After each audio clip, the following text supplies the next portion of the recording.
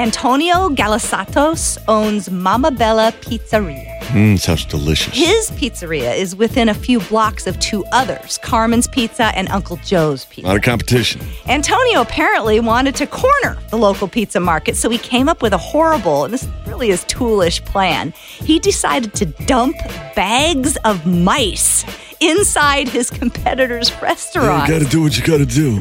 So he bought 9 mice at a local pet store. Then he went to Carmen's, where he freed 3 of them in the bathroom ceiling vent. And then he went over to Uncle Joe's and let loose 6 of them in the trash can under the condiment bar.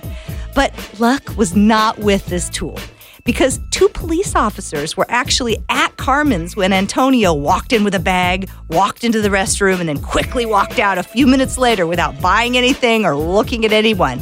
And then when the next person went in to use the restroom, freaked out when one of the mice ran down the wall, it didn't take too much to quickly put everything together. They found Antonio and he was arrested. He's looking at charges of criminal mischief, disorderly conduct, cruelty to animals, and harassment. Yeah, I'm thinking it would have been a lot easier and far less complicated to just put a sweet deal together on the radio. Advertise a little bit.